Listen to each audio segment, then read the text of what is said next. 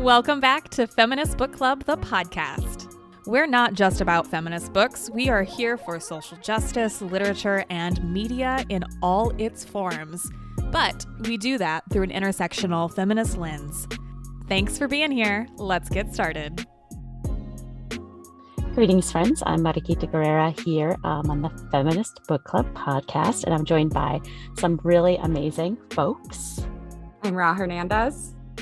And I'm Lily Gardner. Thanks so much. I'm so glad that you are here to talk about Sirens and Muses by Antonia Angress with me, and I could be mispronouncing Antonia's name. I don't know. This is a debut novel, and it came out, I think, mid-July, and a really beautiful, beautiful cover.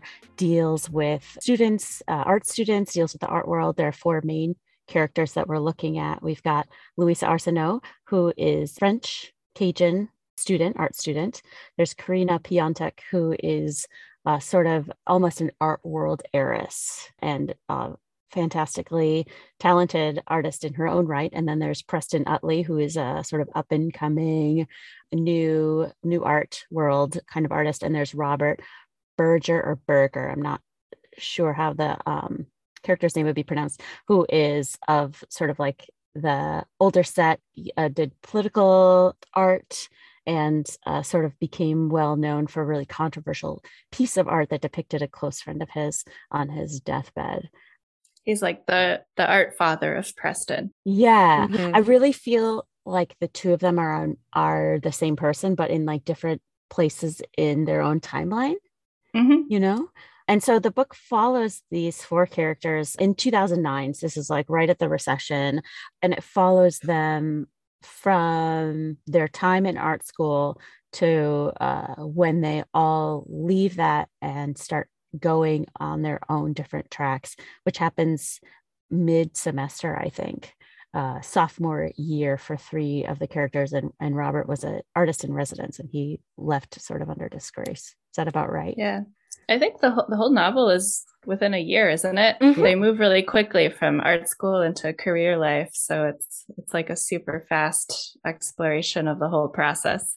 Yeah. And it was 2011, and it was at the height of the Occupy Wall Street movement, which led into the Occupy Museums movement and all the Occupy movements that were happening in that deep recession. Was it 2011? I thought it was 2009 because of the swine flu epidemic. That's where I posted. Oh, wow. Okay. Well, it doesn't, I mean, I think that whole period is like kind of a blur in my mind anyway. So I apologize. But yes. Yeah. Right around that. Yeah. Occupy Wall Street, Occupy Museums, 100%. But what did the two of you think of this book? I originally, well, at first I didn't like it. I thought that I was going to love it. So I picked it up because it takes place in 2011. I graduated 2011, and I had plans to go to art school that year. And I was kind of in the same place as Louisa, where like mom told me not to go. I should stay home, go to community college for a year, and then move on. So it was interesting to see like Louisa's placement in that, and like in her life being at like a privatized art college. And it's like, I had a really hard time getting through that first 100 pages. And it's right after like the last 200, I think, when it started getting gay, because I forgot that it was an LGBTQ book. Then I started to like it more. And I think it was kind of that turning point. I was like, okay, we're getting gay. I like it. I hate to interrupt. I just asked you both how you liked it, but I actually have a post-it note on page 137 after the first sex scene that says, "How are you doing, Ra?" Because I know when we talked about on the piece that we did for Mighty Networks, when we talked about you made a fool of death with your beauty, you talked a little bit about how you listened to it on audio, and like some of the sex scenes you were listening to them at work, and like you had like some feelings about that. And I'm not trying to paraphrase or erroneously paraphrase what you were thinking, but when I read that first sex scene, I was like, I hope Ra's doing all right with this book. I hope it's great. Yeah, it worked out for me. It was like, must be all trauma based in my brain, like, ooh, I can read women loving women sex scenes. Great. Otherwise, I think it's just not my cup of tea. It was really beautiful. They're really beautiful scenes. They're really beautiful scenes. Yeah, they are. Yeah, the last like 200 pages, 230 pages were excellent. Yeah. What did you think, Lily? Yeah. Oh, first, I was just going to say I agreed on maybe wanting some more like hints of that earlier, because I do feel like that was that's a really compelling part of the whole like heart of the story. But I understand how they needed time to get there or whatever.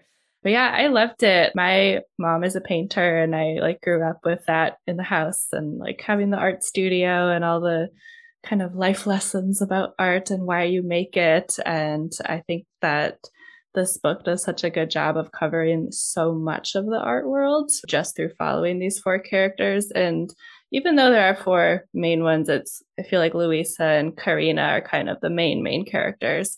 And I was like very impressed with how you have all these different perspectives. Like I feel like Louisa is really about the art, and other people are more after the prestige or after the money. But also Louisa wouldn't mind prestige or money either. And there's kind of these questions of like, can you be an artist in a capitalist society without like having a brand for yourself and needing a brand is there a way to live without that? Is it possible to make art outside of capitalism? I think was definitely a question Preston has.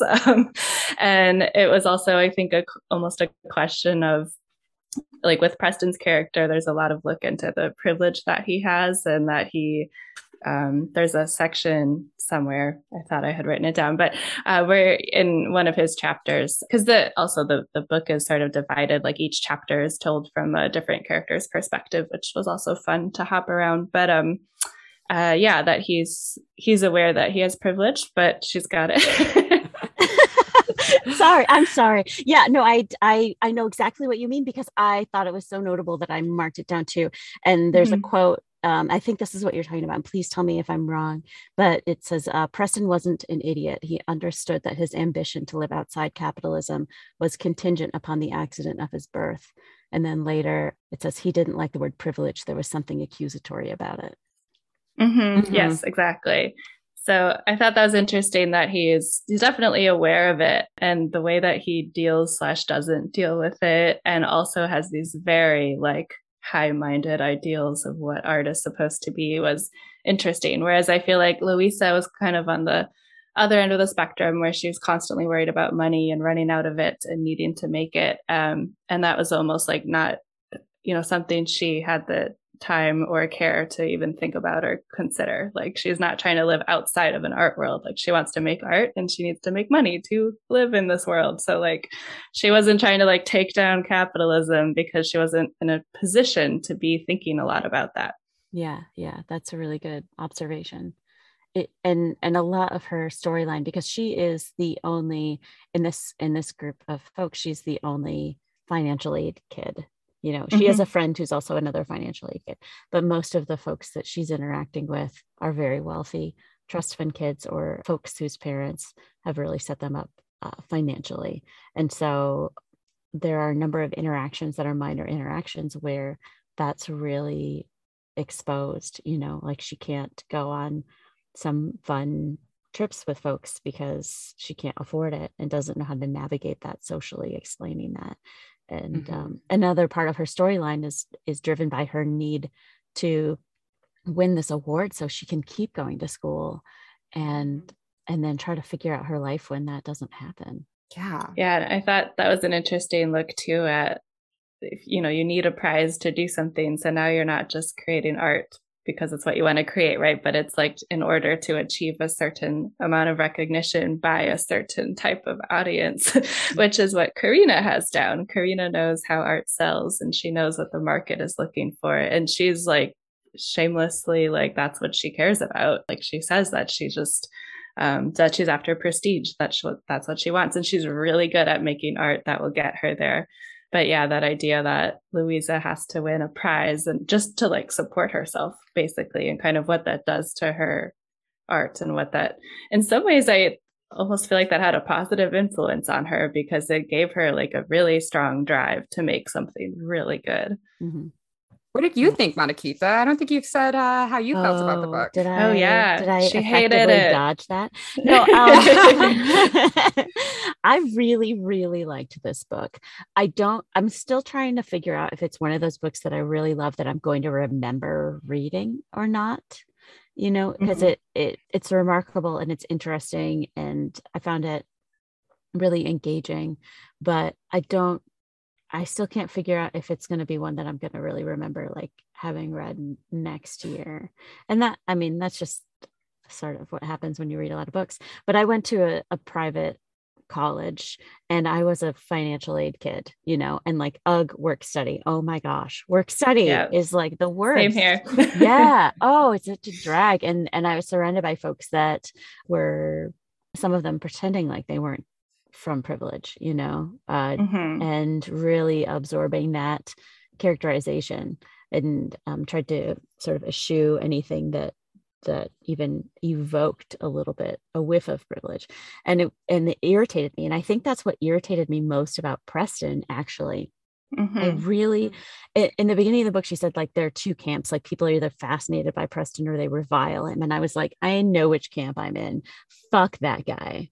Like, fuck that guy. I didn't like him before he like got all aggro. Like I hate when folks feel like they need to be provocative because it like gets them attention, and not because the thing that they're trying to do needs the light shown on it.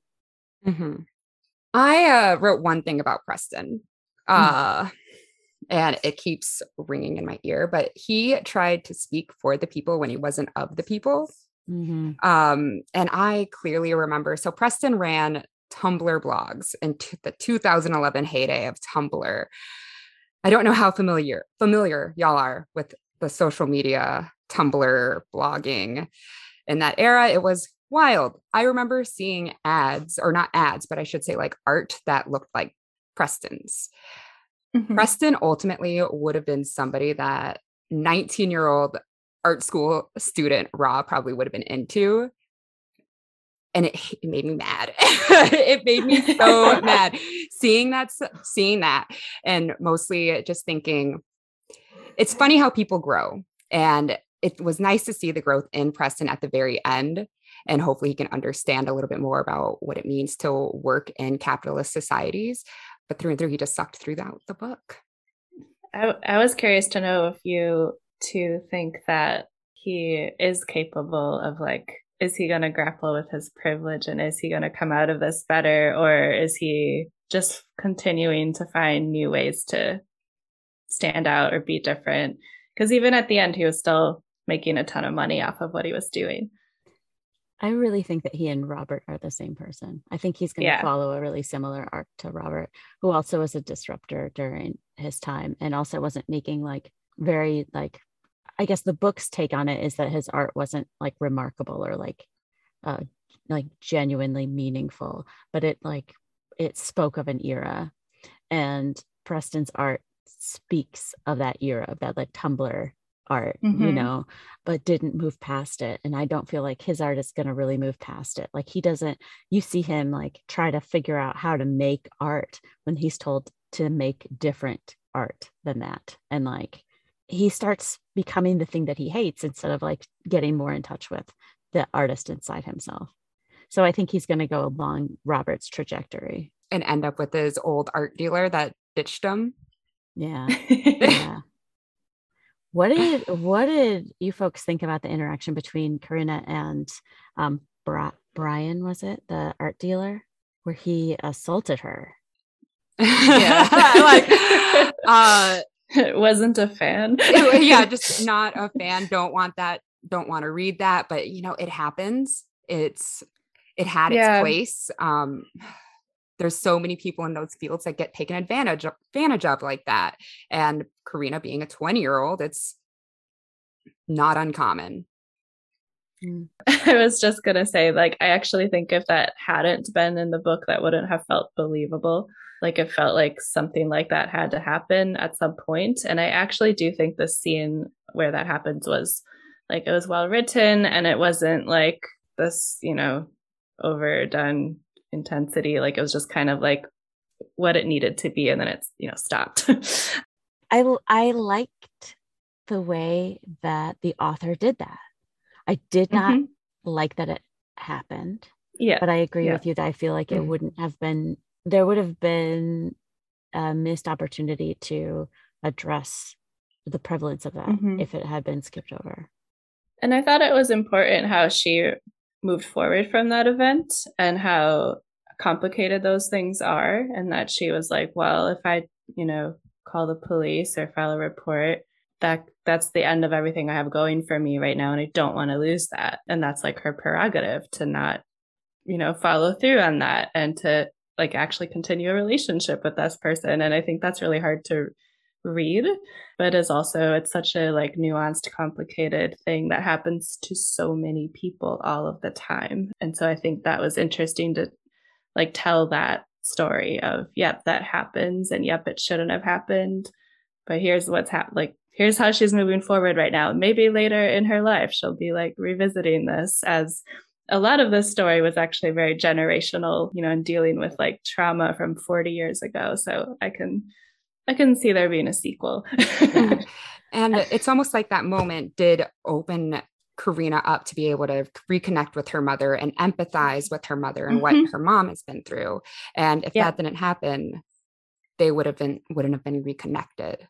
Yeah. And the author is really careful too. I think a lot of times when we see assault depicted in media, it gets like salacious, and this scene stops before it becomes too involved. And I don't want to say that there isn't still trauma. I'm not trying to downplay that at all, but it stops before the scene gets too involved. And if I'm remembering correctly, nobody saves Karina but Karina. She extricates herself from that situation, and then she goes and she finds what she needs to deal with it, and that's Louisa, and that's her mother. She finds a way to like get past this early stage of it. And I agree, there needs to be like even if it's just a imagination, like a resolution to that for her later years down the road, when she can, I don't know, maybe just like hire Preston to like graffiti the guy's building or something.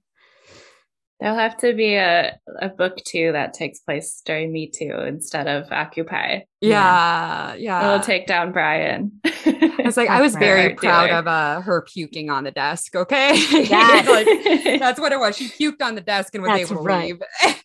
Yeah. That was another thing I appreciated just about like the craft of how that scene was done, that the author really just made it be like what it needed to be, like, for it to be a bad scene, but without going overboard and without like being unnecessarily like gratuitous or traumatic. But at the same time, like Mariquita was saying, it still is traumatic.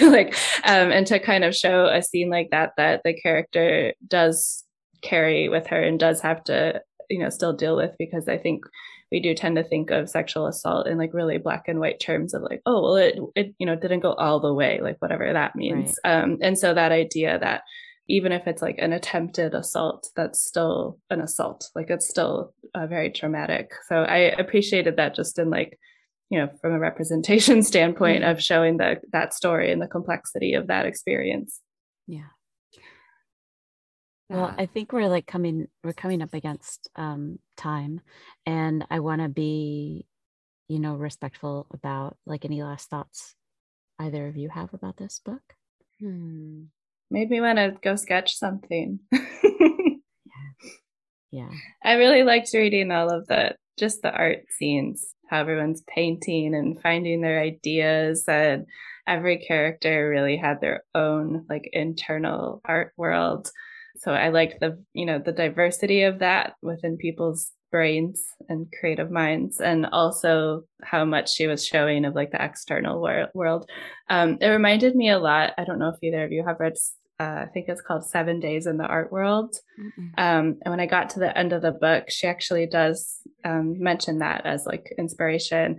And that's the nonfiction book where like each section is just kind of like a fly on the wall account of like someone's life in the art world. And it's kind of all of this stuff, like all these contemporary art houses where there's a whole bunch of employees creating the art, and like the auction places and all of this. And it's really a very, very crazy culture and brings up a lot of interesting philosophical questions. So that my mind was kind of in all of those places as I was reading. But yeah, I really loved this book. I just want to say, don't be a Preston. Don't be a predator disguised as a social justice warrior. We have enough of those in this day. Yeah. Oh, Hear, yeah. hear. Absolutely. I would cheers to that if I could. Yeah, I really liked it. There are a number of people I want to press this book into their hands, but I think, overwhelmingly it feels like two parallel stories to me. There's a story with Preston and Robert, and then there's the love story between Louisa and Karina, and I really, really loved that love story. I thought it was so beautiful, and it didn't take predictable turns, and it was lovingly depicted, and I just think this is a fantastic book. It's like a love story of muses. They're each other's muses. Yes. So who's sweet. The siren and who's the muse? I don't know. I was trying to read that beginning quote in the book, and I could not decipher it. I feel like, well, this is like really simplifying the novel, but I would say Louisa's the siren and Karina's the muse.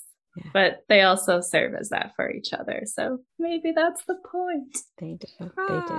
It's like, who's a siren and muse for Preston? Oh, God. No. Fuck okay, that guy. Fuck that guy. We can be done talking about it.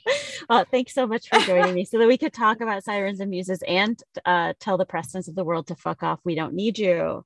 Nope. If folks are looking for me online, I am on Instagram at @O_Murray. I'm also at Instagram at the Sarah with 3 H's. And same location at Lily Gardner. That's LILLIE. Fantastic. Thanks so much, folks. And until next time, be well.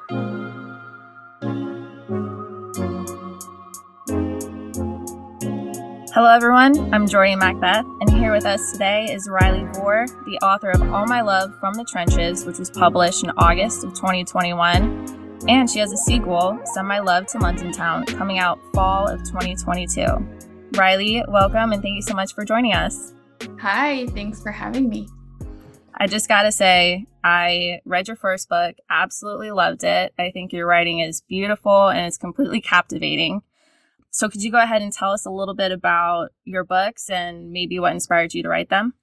Yeah, so my first book, All My Love from the Trenches, is a historical fiction. It's set like right at the onset of World War I, which is kind of a time period you don't see a lot in historical fiction, but I thought it was significant enough that more historical fiction needed to be put in that era. So I was like, let's drop some characters here and see what happens.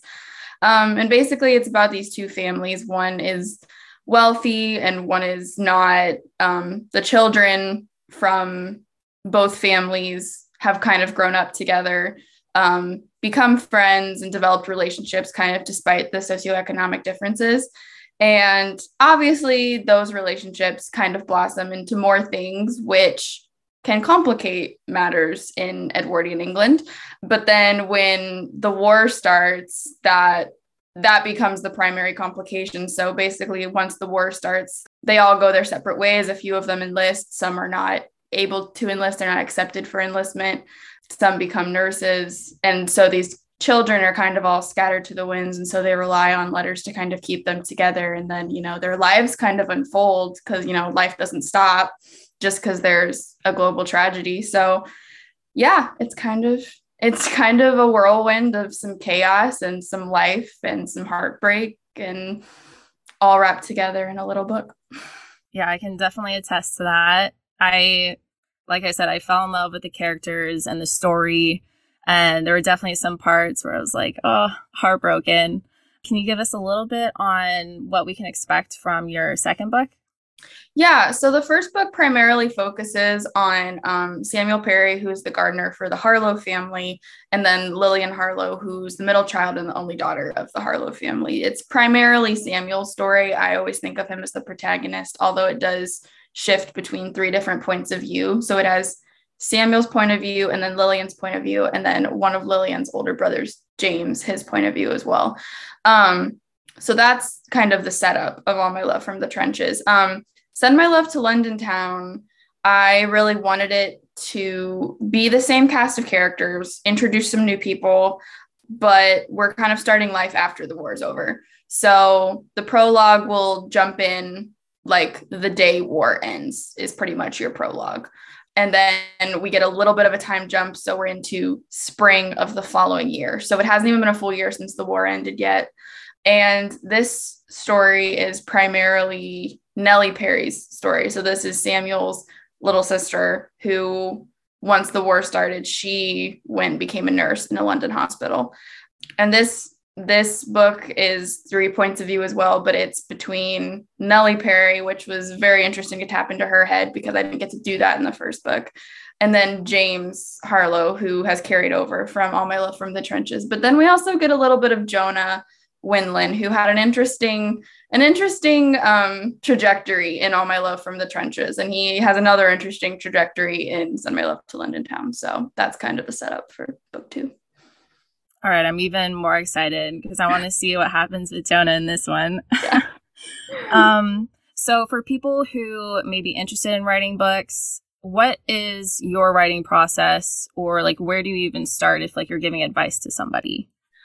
Yeah, I think honestly, the piece of advice that I tend to give first, and it's a piece of advice that I got, this is not something that came from my brain, but is if you have a story that you keep asking yourself, like, oh, well, what if this happened? And then what if this happened? If you have a story that's kind of tugging at you, maybe like you need to write it. I got that piece of advice from somebody that I love and cherish as a mentor. And they were just like, if you have a story in your head that you can't get out, maybe you need to be the one to write it. And that's really daunting because you're like, I don't know how to do that. But honestly, you're a writer if you write. So don't be scared to write something big, I think is the biggest thing. My writing process is kind of interesting. I feel like I tend to like revising a lot more than I like drafting. I always joke that if I could get someone to like write everything in my head and create the first draft for me, and then I could just go in and make it prettier, that would be great. Yeah, that would be awesome.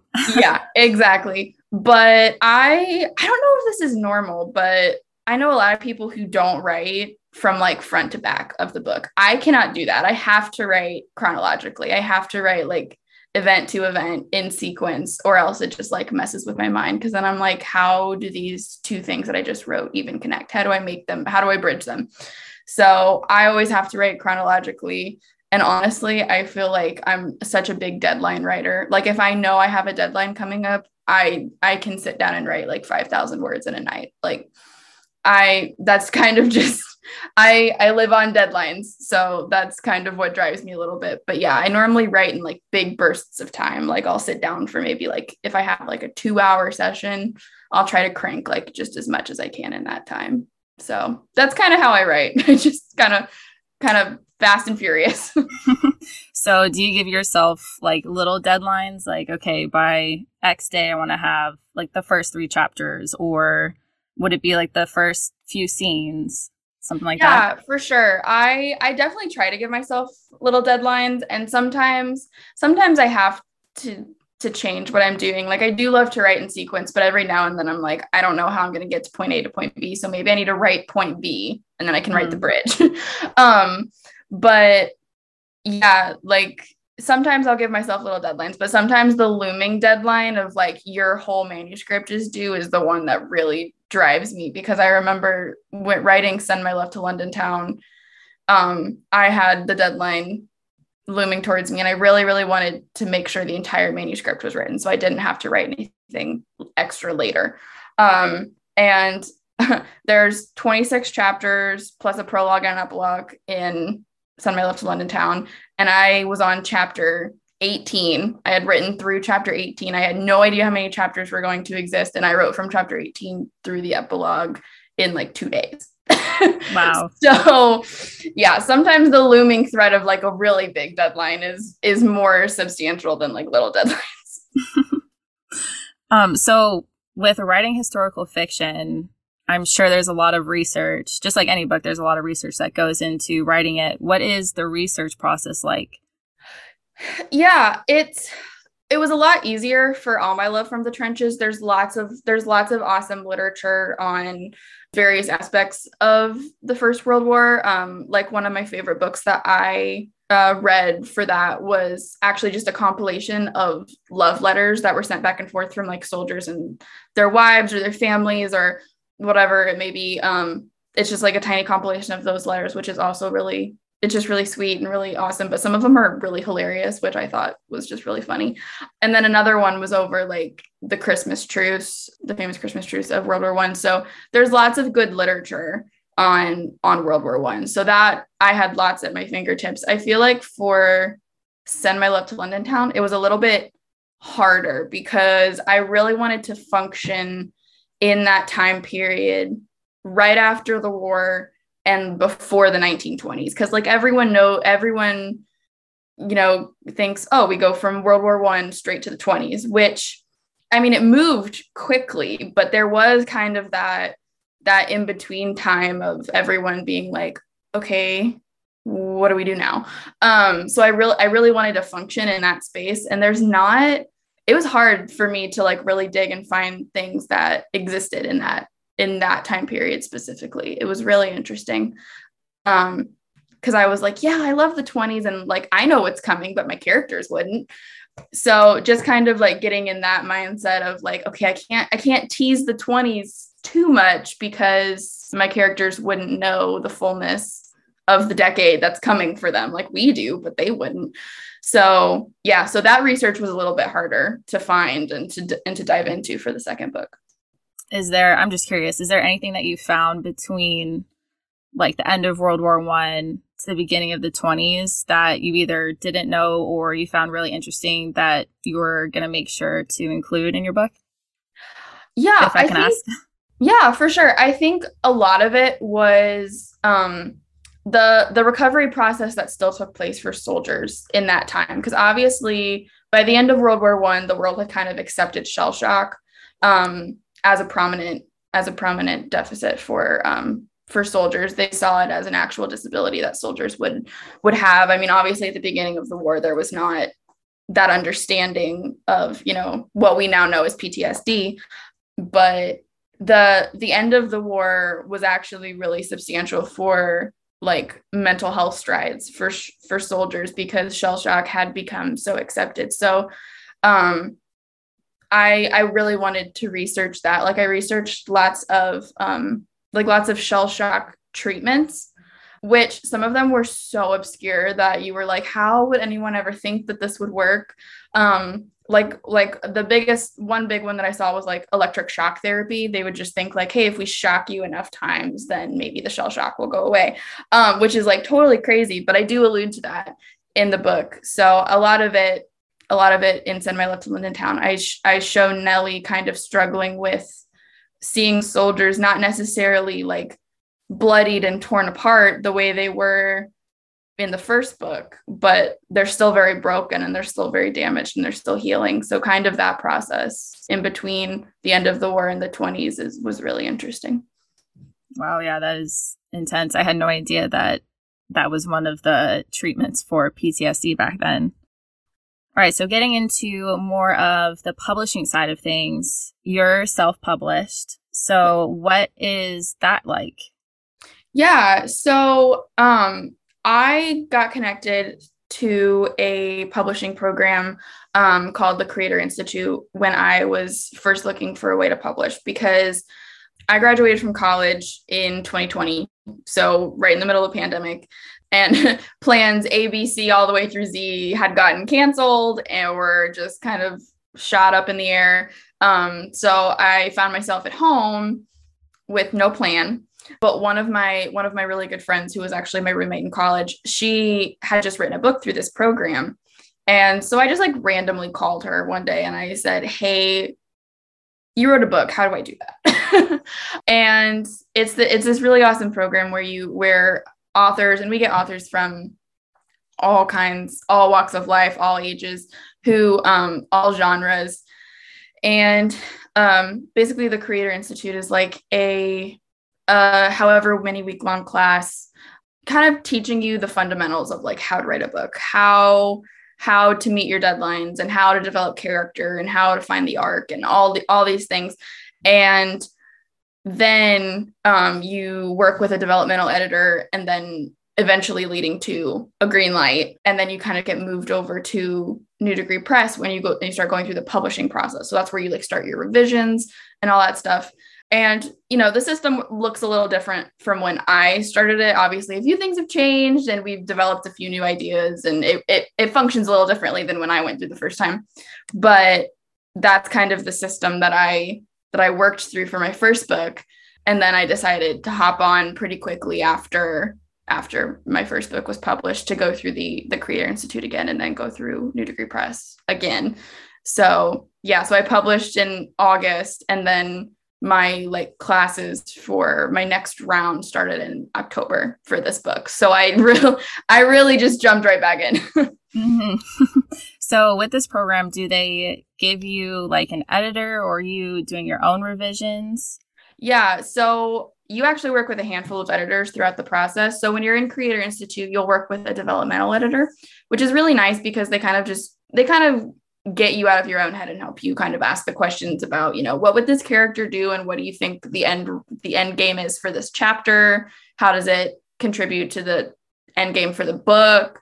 They kind of just work with you as you're developing that first draft. And then once you have that first draft and you're accepted for publishing, then you work with a marketing editor and a revisions editor to kind of help you just work through like the things you don't think about when it comes to publishing a book. Like I just had to write like the synopsis for like the back cover of my book, and I had to write my author bio, which you would think those were two of like the easiest things. And I had been putting it off and pushing it off all week because I was talking to my revisions editor and I was like, I don't want to do it. It's terrible. But yeah, so just kind of like those things that you wouldn't think about writing a book, but then also helping you revise that first draft that you developed with your developmental editor. And so then you start moving forward. Dang, yeah. So how long does it typically, or I should say, take you to write from like the beginning to seeing the finished product? Yeah. So I started writing this book. By this book, I mean Send My Love to London Town. I started writing this book pretty soon after the first one was published, because almost every single one of my editors was telling me that people were going to want a Nellie story. I was planning on doing like a one and done, and this was going to be my book. And I had every one of my editors tell me that they thought people were going to want to know about Nellie. And I said, okay. So I kind of started fiddling around with it, kind of just developing the idea, thinking about where the story would go almost immediately after the first one was published, because I was like, okay, what do I do now? And so I started writing before my classes started. So I probably started writing in September, finished my first draft around December, and then you wait for a little while. And then I got matched with my marketing and revisions editor. I got matched with her in March, and then we worked for about 2 months on revisions. And now I'm at the stage where I can't touch it anymore. Now I'm at the stage where I'm like, no new content, which is kind of a relief and nerve-wracking all at the same time. But yeah. Do you ever like go back and look at your stuff and think like, oh, like if I had put this in there, or I would change this a little bit? Yeah, sometimes. I mean, there's definitely like, sometimes I'll like handwrite just like some dialogue or a line that I thought of randomly. And sometimes I'll go back and look at those notebooks and think, oh, maybe I should have fit that in somewhere. But but I end up loving the finished product so much that you kind of forget about the stuff you wish you would have put in. That's awesome. What are some pros and cons to self-publishing? I think in the way that I self-published, which the way that I kind of self-published, it's called like hybrid publishing, which is kind of a mixture of self-publishing and traditional publishing. So like working with an editor versus like maybe having to hire that yourself. So it functions a little bit like both in certain areas.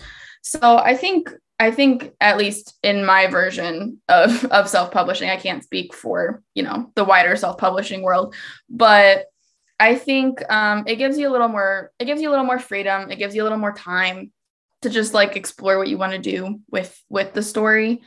I think that it gives you a little more of a sense of community. Indie authors are like real gung-ho for other indie authors. It gives you like a really awesome community of people, specifically in my program, but also on like social media. Like Instagram's like a really, really fun place to find other indie authors. And I've found like some great people that now I'm like, we're friends now. That's so fun. So yeah, so there is a very sweet community that exists for self-publishing.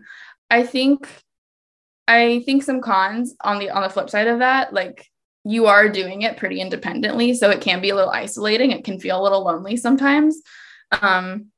Yeah, but I also think that's kind of something that exists for most writers and creators in general, where we tend to be very introspective people. So I think sometimes loneliness kind of just comes with being a creative person.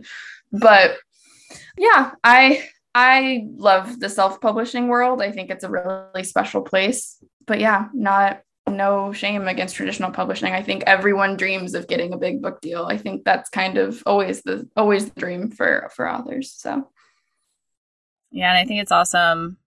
Like nowadays, there's so many different ways you can go about getting your work published and getting your stuff out there. So it's awesome that all of this exists. Yeah, for sure. And I mean, like people consume like fan fiction all the time now. Like people just put it out and I'm like, please write a book. Please do it. You can do it. I promise.